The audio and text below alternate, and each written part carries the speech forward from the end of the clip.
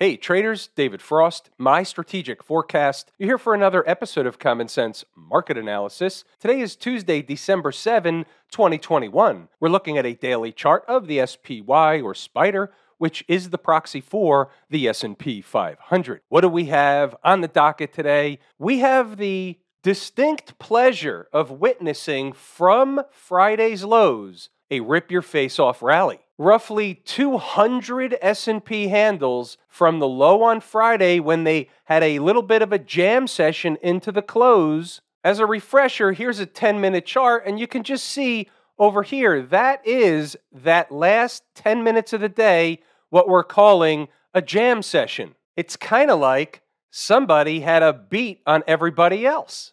Let's not forget, we had a tinfoil event over the weekend. And here we are where we are. Let's talk about the close today. Let's talk about where they are in the charts. And it's pretty simple.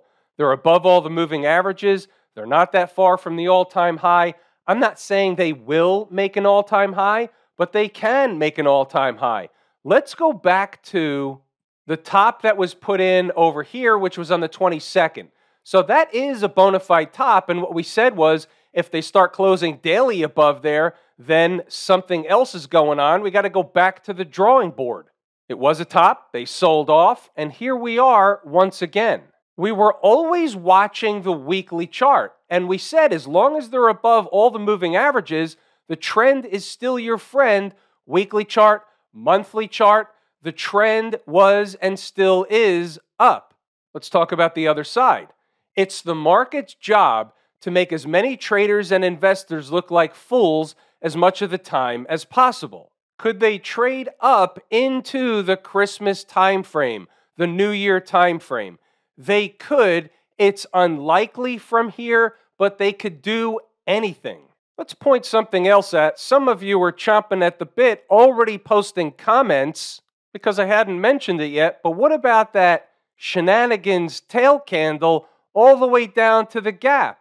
Now, the market wasn't down there today. Let's just double check what we're talking about. So here you see the low is depicted on the chart as 458.65. Looks like a big tail on today's candle. Here's an hourly chart, and the low today happens to be 464.35, nowhere near the low depicted on the daily chart. Now, some of you will say, what's that all about? Others know that it's a shenanigans tail candle. We don't really have an explanation for it. Sometimes they'll stay there for a while. Other times they'll disappear. Sometimes they'll disappear by the time this video's over. We treat it as a flare up in the air. It goes to a gap anyway, so if the market is trending down into that neck of the woods, well, they're going to fill the gap irregardless. It's just interesting that these things pop up on the chart. Who's driving the bus? Here on the 240 chart, I want to point something out. So the market ran up today and they filled the gap. That was obviously a destination. It turned out to be the end of the road today for the SPY. But let's notice where they finished the day. They really didn't get rejected from the gap. They pulled back a little bit, but there hasn't yet been a bona fide rejection. So the question is, are they going to go sideways, build some energy because the next price up north is really the destination? What is the next price up north? Well, you have the next big fat round number, 470, 471, 470 and a half, something in that neighborhood. You have a breakdown candle high with a high of 472.40. Now here's an interesting one. The 120-minute chart doesn't have a filled gap. It has an open gap. So the gap here on this chart happens to be 469.34, 469.35, in that neighborhood. Well, guess what? The high today in this candle, 468.88. High in this candle, 79. So 468.88 was the high. They have not filled the gap on this 120-minute chart, and they have not been rejected. They've been eating time off the clock. So how am I looking at that? You could see the writing on the wall. The way I'm looking at it is that they want to go fill that gap, and that gap may not be the final destination. They could have filled that gap today. They could have filled it on the initial push higher. Why didn't they do that? It's interesting. You have to think about that for a minute. Think about where they are, what they're doing. They did not fill a gap that was close by. They stopped short and started running sideways to build energy, to go get that gap that's just pennies above or to go somewhere else. That's what's on my mind. Hashtag inside my head. The last thing I'll say about the S&P or the market in general is expect shenanigans. The market's down. We're talking about Omicron virus or the variant or whatever it is. The Fed's under fire. A couple days later, what variant, what Fed, everything's fine. We talked about this. We talked about exactly this. The market's job is to make you believe everything's fine, and then they hit it again. We talked about it over the weekend. We talked about it before the weekend. We've talked about it many times. You have to be aware and try and take out the media from your daily routine. They will sway your opinion. That's their job, but keep in mind, their job is to be bullish. Let me explain a way to look at the media like this. They sell advertising.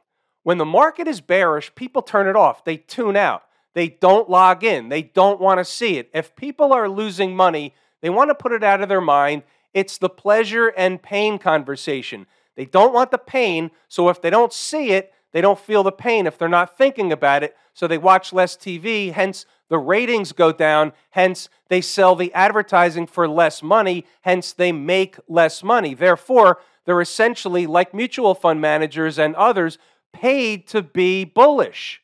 Hence, they're going to talk up the market, hence they're talking their book. Mutual fund managers are always talking their book. They're not paid to sit on cash. They're paid to be in investments. That's what the people who are in the funds are paying them to do. That's their job. Their job is not to guess and come out of the market. You have to put that in perspective. Let's check out inside the numbers today. Since the market had a big gap up and then it basically stopped short, went sideways all day, you know there's not a lot of stuff in here, but there's a few things I want to point out. Then we'll circle back to stocks on the move. Turnaround Tuesday. Didn't turn around, it was just Tuesday. They had a big jam session overnight. This would be known as part of the rip your face off rally we've discussed. And again, it really began with the last few minutes on Friday. This leg was sponsored by the Thieves in the Night. And nobody's surprised. We've seen this before, and we discussed the fact that this was coming. Last night, we discussed 464. This morning, they showed up at around 464. It's funny how that works. Cutting right to the chase, the next major spot, and think about this for a second, 35 S&P handles higher is around 467.50. It's a big gap higher at the open, which takes away a lot of the would-be/should-be opportunities for traders. That's just the way the market works. We take what Mrs. Market provides when she provides it. We'll be mainly spectators in the early going until a storyline emerges. As for stocks on the move, there's a lack of stocks heading for a southern destination, but rather floating higher with the rest of the market. There was a couple, we'll circle back to those later. Let's scroll up and check out a few of the notes that I think are important. That's a stock on the move, late edition. We'll see what happens as the market begins to get underway. Before the open for the aggressive trader, if they had a shakeout operation, they didn't do that. We don't need that. They got over 464, and therefore, we really just need to focus on the next destination. By the way, there's 467.50. Getting above 464, they just ran right to the next important spot. They came back to run a test in that general zone, but they were really running a test of a different number later in the day. They didn't quite get there, but I'll show you something in the notes. Let's scroll up and we'll see what happens when we get there. There was a possible short earlier in the day, but that was taken off the board when they didn't do the thing, and then they pulled back, so forget it. Merck worked out, but we'll circle back to that later. There's your 467.50, good place for a morning pivot. They went a little higher, but they basically didn't get much higher. Either way, that was a target on the upside. This is what a rip-your-face-off rally and melt-up looks like from an intraday perspective. Not interested in getting in front of a freight train. 1021, there's that number. They didn't get there today, but you have to start thinking, well, that's really what the ultimate destination is going to be. They want to fill that gap. Now check this out. 1024, 466, give or take. Eventually, they'll come back to run a test. When and how is a mystery at present. However, After the morning pivot, the door will open. Keep it on the sticky note for later. 466. Here's your 5-minute chart. There's your 466. The low in the last 5 minutes of the day was 466.24. They almost got there. 25, 35 minutes earlier, they were about 25 S&P handles higher. What were they doing going down to 466? They were trying to run a test. Most of the time, they get to the number. Today, they didn't get to the number, but they gave it the college try. It's good to know your numbers. So here, I'm just going to scroll up. What we're going to do is let you pause the video, read the notes, go back to the charts to double check the work.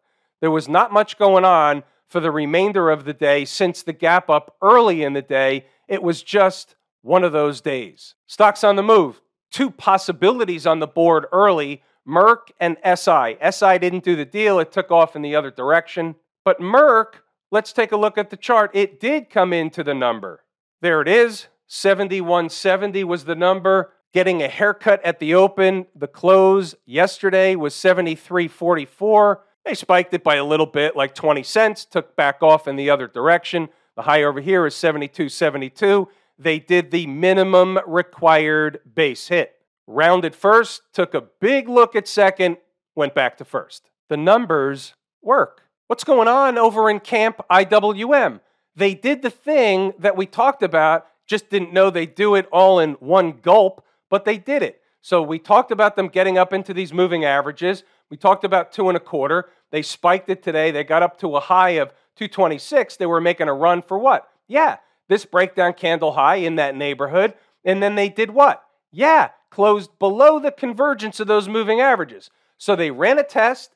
They closed also below the high of this breakdown candle. This high is 224.21. Closing price today, 224.10. Any accidents or coincidences? I think not. This is still a bounce higher in a downtrend. It is what it is. Doesn't mean they won't do it again tomorrow. It's just what it is at present. There's a gap up here. There's more moving averages. It's magnetic. If you get a bullish thing going on, they're going to go and try and do that. By the way, so the thing kind of rolled over at the end of the day, but what that was is them coming back to close daily below those moving averages. That's the IWM's way of saying, hey, we're just not ready yet. We're not giving it to you today. We're going to close below and leave you guessing. That's exactly what that was. What about the folks down at the transportation department? So what did they do? How about this one? So they ran a test of a breakdown candle high. The high here is 16,568 and change. High today, 16,599. They don't get to the next number, the next fat round number. The high was 599. They don't get to 600 by less than 1 point. Any accidents or coincidences? Then they close below the 20-period moving average on the daily chart. There's your end of the day rollover on the transports to close below that moving average. That's exactly what was happening.